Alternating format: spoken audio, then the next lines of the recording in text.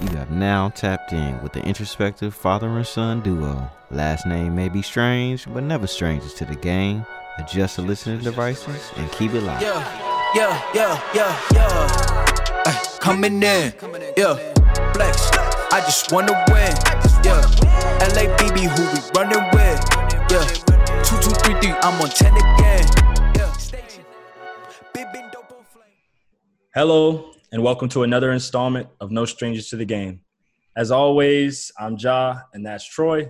And on today's episode, we're going to be talking about some of the inequities of sports, whether it be between men and women's sports, collegiate sports, some of the things we've seen in the past, few weeks, and sports, professional sports around the world in general. Before we get into that, though, I guess we can kind of do a little bit of catch up and just kind of talk about this past week or things we've got going on, things we may be excited about. So if you want to lead us off, let us know what's going on right now. That's a whole lot going on. Just between family life and work, and just kind of trying to figure out my next move. So it's a lot happening. I'm taking a class too, economic development finance. So doing that, and we're getting ready for take a trip next week, leaving on the 5th, and so we'll be in the Virginia, DC area, hanging out with Atia for about a week. So just trying to make sure everything is in order to take the trip, make sure the home is good. Malia is be heading out as well, so she'll be on her own trip, headed to the ATL. So she's excited, so making sure she's good to go. They leave actually, when do they leave? They leave in a few days. So it's a lot just trying to balance out and make sure that, we're good to go when we leave and come back to some sense of order. And just work projects, still doing those. And that's about it. Just trying to keep everything afloat right now. What about you? Yeah, I mean, for me, I think I'm nearing that kind of point where things are about to get a little hectic. We had our first meet, was it 2 weeks ago? Not this past weekend, but the weekend before. Good opener. We were in San Antonio, but now we took about 2 weeks off, and then we got a pretty grueling stretch of traveling to 3 different states. We're going to Arizona, Texas, and Oklahoma, and then we'll be doing that week to week. So it'll be an interesting couple of 3 weeks here. Things are going good. Been starting to do a little bit of interviewing with some NBA teams, just about some entry-level positions and things like that. And so that's pretty exciting. A little nerve-wracking and having to schedule all those meetings and things like that. But I guess that's a good problem to have thus far. So, what teams? What teams have we got? We've got Phoenix, Denver, Memphis. Oh boy, I'm trying to remember. It's about 5 teams though. See, I can't even remember all of them. Atlanta Hawks. So, quite a few teams have been, hitting me up and interested in things like that. And so that's been pretty good. But today's topic, things that I want to get into, is inequities in sports. As a track and field athlete, track and field does not get much love, whether it be on the collegiate level as well as a professional level, at least not in the U.S. In Europe and other parts of the world, people actually really love track and field. But in the U.S., it's football. Football's king. Basketball's, making a pretty good run at them for second. Baseball's probably in third, and then you got a bunch of other sports fighting for, that 4th spot. I think maybe hockey, I don't know, tennis, I don't know. But track and field is not one of those top sports. We do not get love in the U.S. And so this is kind of something that I guess is near and dear to my heart as a track and field athlete. It's something that I want to discuss. What made me think of this topic was this past, 2 weeks, they've been having the NCAA tournaments for the men and women's basketball for the NCAA. And there was a video that went pretty viral of an Oregon women's basketball player showing their weight room and some of their amenities that they got in their hotels and, some of the gifts they got for making the tournament versus what the men got. And the men's was a lot more lavish. Their weight room was a lot, nicer. They had a lot more things going on. They got a lot more gifts and stuff like that. And so that was kind of like, I think a wake-up call for a lot of people who didn't know that this exists, this inequity between not only men and women's sports within the NCAA, but other sports and so on and so forth. And so I wanted to ask you about it. You were an NCAA athlete. What do you feel about, that kind of, I guess, people waking up to that? And now, see, to point it out, I want to mention this. You were a football player. So you got the best part of that, as opposed to other sports like track and field and, some of the smaller non-revenue sports. Yeah, I have mixed feelings on it. On one hand, I look at it, we're in a capitalist structured society. So whoever generating the revenue, whoever's making the money is going to be paid. They're going to get the more, all the amenities. They're going to get what they need and what they demand. On the other hand, particularly when you think about college women's basketball and men's basketball, particularly when you talk about little goodies and snacks and stuff like that, I'm like, come on, the NCAA can be equitable in that regard. That's a little petty. On other things, even in the sports themselves, for instance, football and basketball, which are the revenue sports, versus track and field, they generate the revenue. They generate the revenue to support the other sports. So it's hard to be mad at them about it. So if our system is a capitalistic system, then that's how we function. Yeah. So if we're going to change that, then we can argue that we need to be more equitable in that regard. But if it's strictly capital and we're going to let the market dictate what happens, then it's hard to argue against that. So I see both sides of it. I'm hoping that we can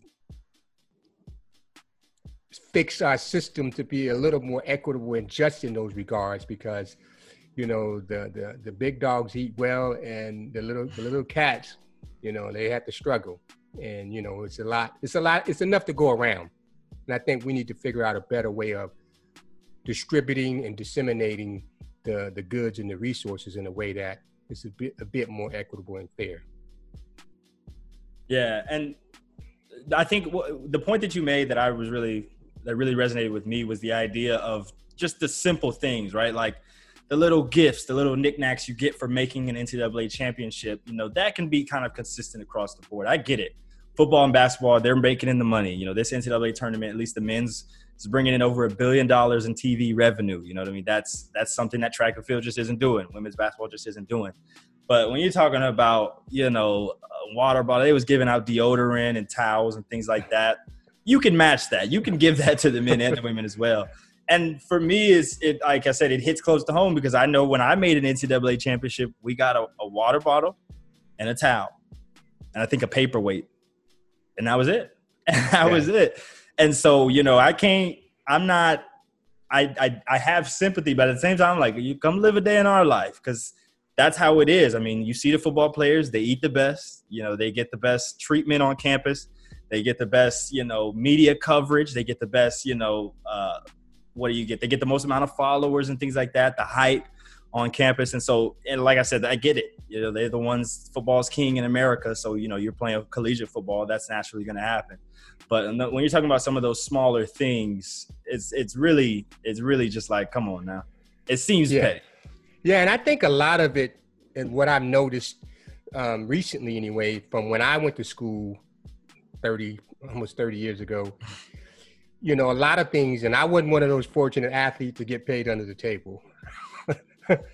But I think a lot of the recruitment was done by that. And it's probably a lot of it still happening, but I think it's being done in many different ways now with more apparel, these state-of-the-art facilities that you go into, locker rooms that are like, with the football teams and the basketball teams, they got their own complexes where essentially, other than go home to their dorms or apartments, they never have to leave that other than in the classroom. So I think that's one way that they're incentivizing athletes and recruiting them is through their facilities and through the apparel that they give them. You got these $100 million facilities that's, ridiculous, better than probably most buildings and facilities in that city or state. And it's funny, at the college campus.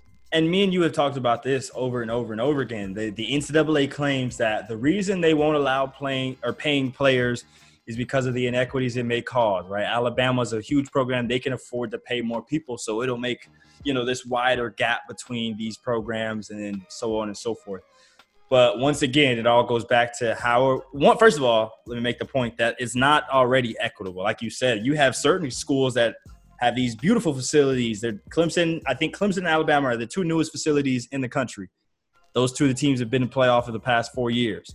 So that's already an inequity. You have some schools, lower division ones, who don't have, the same, some schools in certain areas that aren't as cool to be in, USC, UCLA, even though they haven't, used it to much of their advantage, they still suck. But, being in, a metropolitan area like Los Angeles has got to be a recruiting tool. You're in Southern California where there's a lot of talent. So there's already inequities built into our athletics. So you're talking about paying players. I think me and you have talked about it. We think it can do the opposite. It can actually take away some of the inequity in that you may get a kid from, I don't know, North Dakota who say, you know what, I could go to Alabama and be another guy there maybe, and strengthen that already great program. Or I could go to my hometown North Dakota school. This isn't as, big of a name, but hey, they can pay me a decent amount of money. And because I'm kind of a local star, I can stay here. And then as that works, you start to see the market start to value itself and people start to stay in places that you may not have seen them stay before, because before it was all even. And it was like, well, I'm just going to go to the place with the best facilities and the best chance to get me noticed. Whereas if you start saying, hey, I'm a small school, but we can give you $100,000 versus, hey, Alabama, because you're just be another 5-star guy for them, they'd only give you 25, 30, 50 grand. What are kids going to start to do? I think it'll probably be twofold. Depends. I think most kids will go for the money, but those who are aspiring to go to the next level and professionally, they'll probably go to the school where they give them a better chance of going pro. From the coaching, from the experience, North Dakota, not saying that you can't go pro for North Dakota because kids have done it, but that versus Alabama, you got people who don't even start, probably don't even play much, get a shot to play professionally just because they came from Alabama. So there's a lot of different factors other than the money that will, make someone's decision, and deciding on what they want to do. Yeah, so I think me and you kind of are in agreement that money talks, at least in the capitalistic society we live in. And so a lot of it times works itself out. But when we're talking about professional sports, and in particular men's versus women's sports, I think we've seen a lot of inequities. I think people are fighting for some type of equality. But I want to get your take because it's interesting. You're talking about you have the WNBA and the NBA where the pay scales are way, way different. And obviously they bring in way different amounts of revenue. So there's an argument to be had there. Another very interesting case, though, for me was the United States women's national team, the soccer team, versus the men's team. And I don't have specific numbers on it, but I know that the women were more popular, definitely more popular, way better. They were doing better in, national tournaments and stuff like international play and stuff like that. And so realistically, they were probably bringing in, I don't have specific numbers, but I would say at least comparable, if not more revenue. But once again, the pay scale was not close. Men were making way more than the women. I want to get your take on that and what argument there is to be had, if any. Well, not understanding totally what the pay structure is, what the TV contracts is versus men and women. So if the men have a larger TV contract, then they'll probably want to get paid more. If it's the same, then it's very hard to argue why they're not being paid equitably. So without knowing that, it's hard for me to, determine one way or the other. But I think if all things are equal, yeah, they should get paid the same. But I don't know much about the soccer and the TV contracts and other revenues sources that are generated, through that sport. Well, let me speak to the NBA versus the WNBA because obviously that's something I follow very closely. What the women are fighting for in the WNBA, you see a lot of people making jokes online and kind of trying to dismiss the case that they're trying to make that they should make a little more money. I don't think these women are saying, hey, LeBron makes $30 million. He's the best player in the league. We think our best player in our league should make $30 million and the scale should work like that, so on and so forth. I don't think they're saying that because at this point, they're just not bringing in the same revenue that the NBA is. What they are saying is that they believe that the revenue split, which I'll explain in a little bit, should be more equitable and comparable to what the men are getting. So how it works is in the collective bargaining agreements for the NBA and the WNBA, they decide that we're going to split all basketball-related income a certain way. So in the NBA, it's 51-49. 51% of our basketball-related income goes to our owners and, those people that work or own the teams and stuff like that. And the other 49% goes to the players. They split that up amongst the, 450 players. That's how we get our salary cap, because they say, hey, this is how much money you guys can split up. This is the cap. Do what you got to do. Sign your players to however many contract, blah, blah, blah, blah. And so the women are saying that the men are splitting their revenue 51-49 with the owners, and the playoff revenue has a different split, but we won't get into that. But the women's split is a lot more, in favor of the owners. I believe it's something like 57-58% to like 32-31% for the players, 57-58 for the owners. Where's the other percentage going? Did I not get to 100? Did I miss something? Yeah, you missed it awfully. 57 and 31. Oh, 57. You're thinking 67? Yeah. Okay. Yeah, you're right. My bad. But so basically what I'm saying is that the split has been a lot more in favor of the owners versus the players, whereas in the NBA it's been pretty even. And so the women are saying that we just want to get a little bit better of a split. That doesn't mean they'll start getting $30 million contracts because they're not bringing in that type of revenue. But they just want to split the revenue a little bit more equitable to or comparable to what the men are getting. What do you say to that? I agree with that. And then again, it comes down to, is that split so different and so uneven because of the revenue being generated? And the owners are looking at it saying, well, if I don't get this, we won't have a team. Yeah. And so if that's the case, then it's hard to argue against them. If it's that we just want more because we can demand that, then it's I think the owners can be a little more fair and equitable. What that number is and what that split is, it depends on how much revenue is being generated. And I guess the bigger question is, how do those, particularly the women's sports, improve their revenue generation? What are the things that they can do to improve, the viewership, the sponsorships, the TV contracts, and all those things, so that, that demand becomes, even greater and, is justified. Not to say that they're not justified now, but you have more of a leg to stand on when you're generating those type of revenues. And that's kind of the overarching theme of this whole show, is that money talks, like I said before. And so whether it be the, men versus women's sports, in NCAA, whether it's football versus track, whatever you bring in is probably you're going to get a little bit more of it. And so I think that's the key for not just women's, basketball, women's soccer, any sports you're talking about, men versus women, also those pro sports that I don't think get enough recognition. Now, like I said, near and dear to my heart is track and field. I believe it's been mismanaged thus far. I don't believe they've done a good enough job marketing the athletes, marketing the stories, marketing meets to where people can actually access the sport. There's no reason when the Olympics come around, the track and field should be track and field is the number one viewed sport out of all of them. You have basketball, you have swimming, diving, all these other gymnastics. You have all of these other sports going on. Track and field is the number one sport watched every 4 years. And then for the rest of those, 3 years, no one cares or no one knows about it. I think the problem is you can't access it. I'm a collegiate track and field athlete. I do this all day long. I love to watch the sport. I don't know the last time I was flipping through the channels and saw a meet on TV.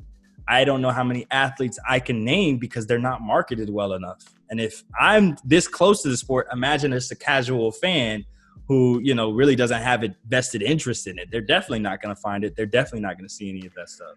What would you do to increase the awareness and marketability of the sport? Well, actually, I got to give a shout out to Paul Doyle and the Doyle Management Group. They did this thing these past few months, probably about a month series, where they did 4 weeks of meets called the ATL, the American Track League. It was on ESPN. It was actually broadcasted. I believe the numbers were pretty good. You had a world record broken. You had, some outstanding performances, some comeback stories. And I think that was really good. I think that was huge for the sport to get on a major network especially when it was downtime. I believe the Super Bowl had already happened, and basketball was kind of just, getting started. So it wasn't, fully up and running, or people weren't as interested, I guess. And so I think it hit a good window that, hopefully it got some traction, and I believe it did. I believe it could, like I said, I think marketing to athletes is huge. Why the NBA is gaining so much traction is because the NBA is the best sport in the world at marketing its superstars. I mean, you see LeBron James on all types of commercials. If there's a primetime game, it's one of their stars. It's LeBron, it's Curry, it's KD, it's Giannis, it's somebody. The NBA is really good at telling their stories. We can tell a lot of you can tell me where I bet half the people, watching sports can tell me where LeBron's from, where Steph Curry's from. You can tell me about Steph Curry's, upbringing, LeBron's upbringing. They can tell me where Giannis is from, how he got to the U.S. They understand their stories. And so when they go to watch this guy, they have a bit more of a vested interest. If you turn on a track meet, those are just jerseys moving down a track. You know what I mean? And football is created loyalty to their brands, right? You have people who love their teams. They don't necessarily know all the players in the jerseys, but they know they're wearing that star on the helmet for the Dallas Cowboys, and that's a brand that they're loyal to life. By the way, I hate Cowboys fans. They're the worst. But I think that's what you have to create in track and field. And the reason, before I get off my soapbox, my last little thing I have to say about track and field, I think the thing we have to do is create, once again, loyalty to that. So I think the reason that the Olympics is so huge is because we have a team. The U.S. versus, China, Germany, Japan, all these other countries. In the U.S., we're trying to get the highest medal count. And so that's something that everybody in the U.S. can get behind. You know what I mean? Hey, there's Team USA. I don't necessarily know who that guy is, but I want him to win. I want him to be first because I want my country to be represented well, so on and so forth. I think you have to do that in track. You have to create some type of league where there's teams and people can get, vested in it. Hey, this is Team LA, all the Los Angeles athletes. I'm from LA, so hey, I'm going to root for Team LA, and I want to see those guys do well. Or whether it be the brands getting involved. This is Team Nike, Team Puma, Team Adidas. And for whatever reason, if you just like Nike more, you like Adidas, you like Puma. And so that's where I think the interest is going to come from, and I think you're going to really start to make headway in the sport. If you are a part of track and field and you're listening, bring me on. I have tons of ideas to help us get to where I think we should be. But that's the way I feel about it. And I think you can carry some of that over to all other pro sports as we talk about trying to make it a bit more equitable to some of these other sports. Well, let's stay on that with track and field. Since you are in track and field and you're at, a pretty high level of competition, who do you go to and pitch those ideas in terms of the storylines on the track and field superstars and those athletes, as well as the teams? Who is that entity that you go to and say, here's a plan, and you pitch that to? Well, see, that's part of the problem. That's another problem I see, is that there is no real entity, right? If you have a problem with football, you go to the NFL and you talk to them about those issues. Same thing with basketball. You go to the NBA, or whether it's even World Cup. I guess in track and field you have IAAF, which is World Athletics, but it's so broad. I mean, you're talking about an entire world. Soccer is a world sport, but they have leagues. You have Premier League. You have, I don't know all the leagues. I don't follow soccer like that. But track, you have one body trying to govern an entire world of athletes in a sport. And it just seems a bit unorganized at this point and a bit tough to manage. I think we need a real league to try to bring all that together. At this point, though, there are some powers at B, I would say, within track and field. Some people that hold a bit of weight within the sport. The president of the IAAF, I don't remember his name right now, but he's obviously a pretty big guy. Paul Doyle, who's kind of like a super agent within track and field. He's got a lot of pull, and he's, doing a lot, has a lot of influence within the sport. And a few people like that, but I don't think it's organized enough to say that there's an entity that you would go to specifically. So then therefore, you need to create that. So whoever's out there listening, Doyle, Ice Cube, Master P, anybody who's looking to create a track league and figure out ways to really monetize it, the opportunity is there. Is there anything preventing that from happening, from the IAAF, their infrastructure and, how it's governed? Is there anything from preventing entities from starting leagues and competitions in the world of track and field?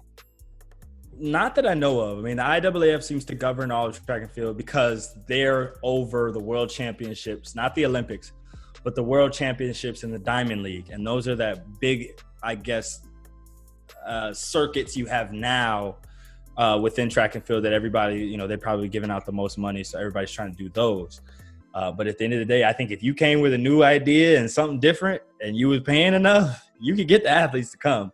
Well, right now the athletes are doing it and they're not getting paid. Exactly. So there's not a whole lot of money that's needed. I mean, to be good to work toward increasing, the revenue for the athletes so that they can concentrate and focus on it full time, like, other professional sports.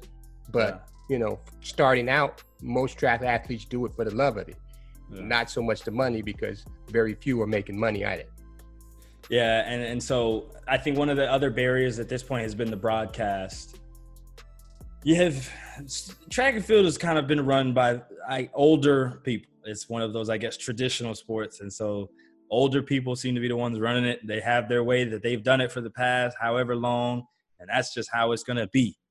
You had a case where last year at Texas Relays, LSU kid on the anchor leg of the 4x1, he ran down the Houston kid. And after the race, he got into his face a little bit, pounded his chest, and he was, talking a little trash.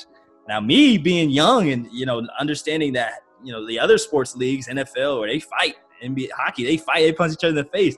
NBA, they foul hard and they talking, they're jaw jacking. And not only is that not okay, or not only is that okay, sometimes it's embraced and they take that audio and they post that and they're creating a little bit of rivalries and they're trying to create drama within the sport.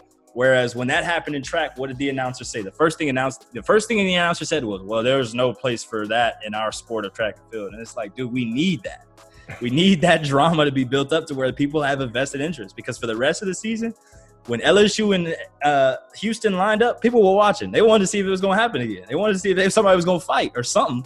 Yeah, we need to get Snoop Dogg to do some commentating like he did to that boxing. Who was that fighting? It was Tyson and Roy Jones, right? Yeah. Yeah.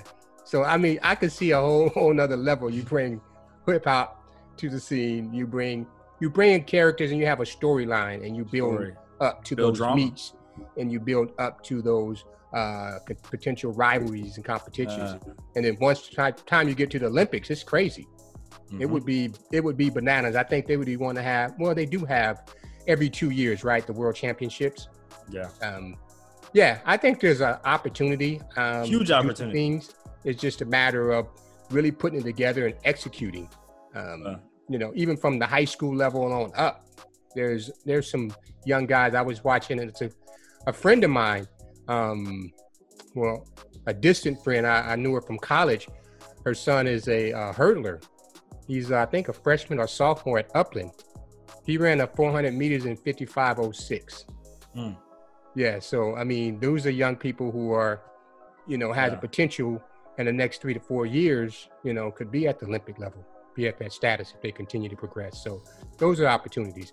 I didn't mean to, go too deep into the track and field, but I wanted to flesh that out because I think there's some opportunities. And so if Master P, Ice Cube, anybody else who have an idea about, having a sports league, I think this is a good low startup and an opportunity to really create some really dynamic entertainment and sports viewing. So check us out. And I think what's important too to note is that not just in track and field, but all the other sports that at this point haven't gotten their equity in the world and in professional sports scene, is that if you do what I said, create some drama, market it, broadcast it correctly, and hopefully build a good enough following on the pro level, I think that has a trickle down effect into collegiate sports as well as high school sports and youth sports and so on.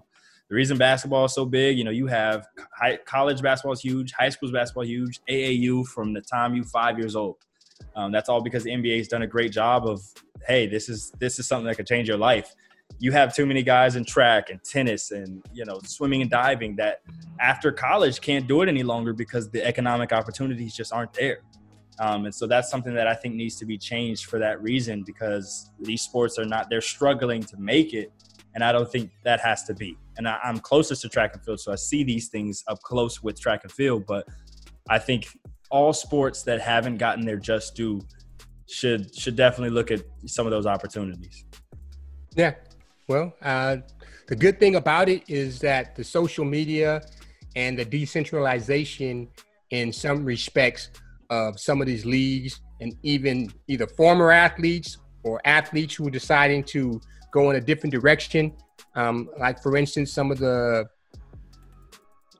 top elite athletes, African-American athletes who are choosing to go to some of the HBCUs, which is a definite alternate route than what we traditionally have seen when you have the top recruits. They're usually at the, top-notch schools that, going to get a lot more exposure and, a lot more resources for them. So it's opportunities are there. And I can see that decentralizing and going away from the traditional way of thinking and doing opens up a lot of opportunities and options for things to be done differently and spread the wealth. Yeah, definitely. I mean, you talked about the HBCUs and some of these. It's mainly happening on a football and basketball level, but I mean, there's been tons of track and field athletes and baseball athletes and others that have come from HBCUs. But I think if we make it more of a trend, that's another inequity I think needs to be addressed, at least within the NCAA, is these HBCUs. I mean, we're talking about, we don't have these specific numbers, but I think a lot of us can watch the NCAA tournament and we see how many of them dudes out there are black, or at least look black. And so imagine if we got a decent amount of talent to a black school and they were in the NCAA tournament. We did a whole show on HBCUs and what gaining exposure could mean to our community. The idea of creating some equity in sports, because I don't care if you like sports or not, that's what a lot of kids go to college. You have a ton of kids that go to college for that. You have a ton of kids that enroll in certain colleges because they want to watch good football or good basketball or anything like that. And so what that can do to an HBCU would be astronomical. And that's another inequity I think that can definitely be addressed. Yeah, I think largely you definitely would need to invest in the infrastructure of some of those schools. Some of them have the resources and the facilities. Many of them don't, as well as making sure. I mean, like the move that Deion Sanders made. Yeah. Where you have top-notch coaching, or at least people who can get you the exposure, teach you the game, and you have just as much opportunity to go to the next level as anybody else and to have a good, fun experience while you're at it. So I think the opportunities are endless and limitless. It's just a matter of, people taking the time and say, I'm going to pursue this. And I think that's starting to happen. It'll be interesting to see the next 5 to 10 years what that looks like, on a grand scale. I mean, because you can probably see, I could imagine some of those HBCUs, if this trend continues, will be accepted or asked to join some of the major conferences. Is that a good idea? Is that not a good idea? I don't know. And so it'll be interesting to see how they do that. Sort of like the major leagues versus the Negro leagues. Negro League. I knew you were going there. The idea of necessarily separate but equal type of thing with the HBCU. The HBCUs, I think a lot of them already have their own league, right? Yeah, they do. They have their own conferences. Yeah. And so hey, Howard's got a top-notch basketball team now and they're killing the rest of the HBCUs. Do we stick it out and hope that the other HBCUs can get to a level where we're competing? Or, hey, will they answer the call that the SEC wants you to come, or the ACC or whoever? That'll be an interesting thing. And hopefully we'll cross that bridge as we get to it if some of these HBCUs get up to that level. But my kind of final word on this for the day or for the episode is just kind of the reason we're talking about sports is because we played sports. I love sports. I love the business of sports. He played sports and he understands the game and he understands. But I think we both understand what sports can do. Economically, socially, you know what I mean? Politically. Even politically. Exactly. Yeah. So I think we see the power of sports. And thus far, I mean, this show, we are unapologetically black.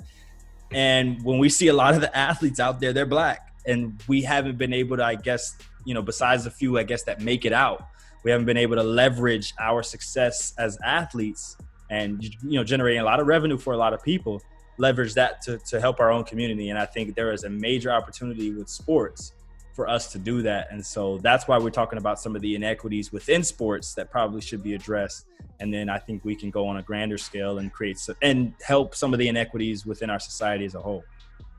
I would even go on to a deeper level and challenge the AAU coaches, the high school coaches, and even the college coaches to challenge those athletes to be not just great athletes, but better leaders, so that they understand, because you got to persevere to be a good athlete. You got to be disciplined. You got to be able to deal with stress, and anxiety at the high level. When games on the line, you got to be able to come through and be clutch. All those are leadership skills or attributes that can help people in situations that will be instrumental. Advantageous for life in general, just life. In life in general, but going back into these communities that they come from.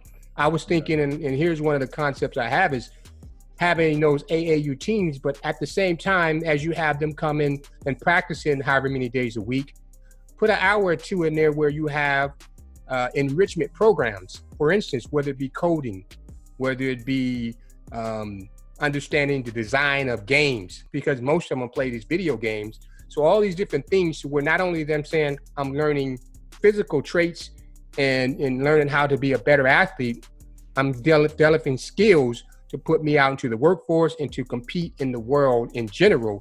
I think those are some of the things I can see being advantageous and beneficial if we can apply those. So I challenge the coaches at all levels to look into not just being athletes, but how do I expand their horizons and create more comprehensive and holistic beings, so when they're done, they transition from sports, they can transition into something that they're passionate about and they're skilled at, and can go out and live a meaningful life.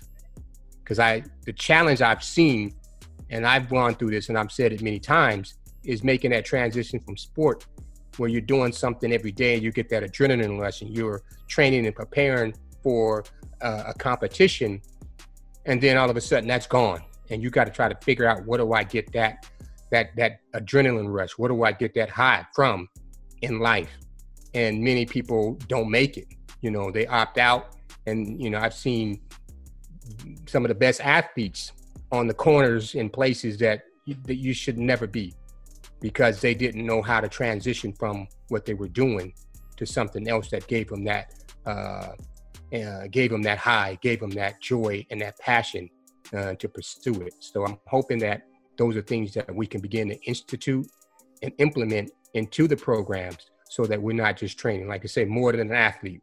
No. We're not just training athletes, we're training and creating, whole beings that can be productive and successful in society, and go back into those communities and make the difference and make the changes that are necessary. I see you got up on your soapbox there for a little bit, huh? Yeah. Well, somebody got to do it. Yeah. So, I think, I agree with you on that. And one thing you've always taught me was, play the game, don't let the game play you. And so that's what I've always tried to do. And I think with some of these inequities we discussed, that's something we need to rectify to be able to fully realize that statement. So yeah, man, I think that's a wrap for today's episode. And as always, we appreciate everybody for listening to this episode and past episodes. And we hope you tune into the future. Have a good one. Peace. All right, that'll wrap up today's episode. Glad we could take a moment to put you up on game. We post a new podcast every Sunday morning. Now you know. Peace.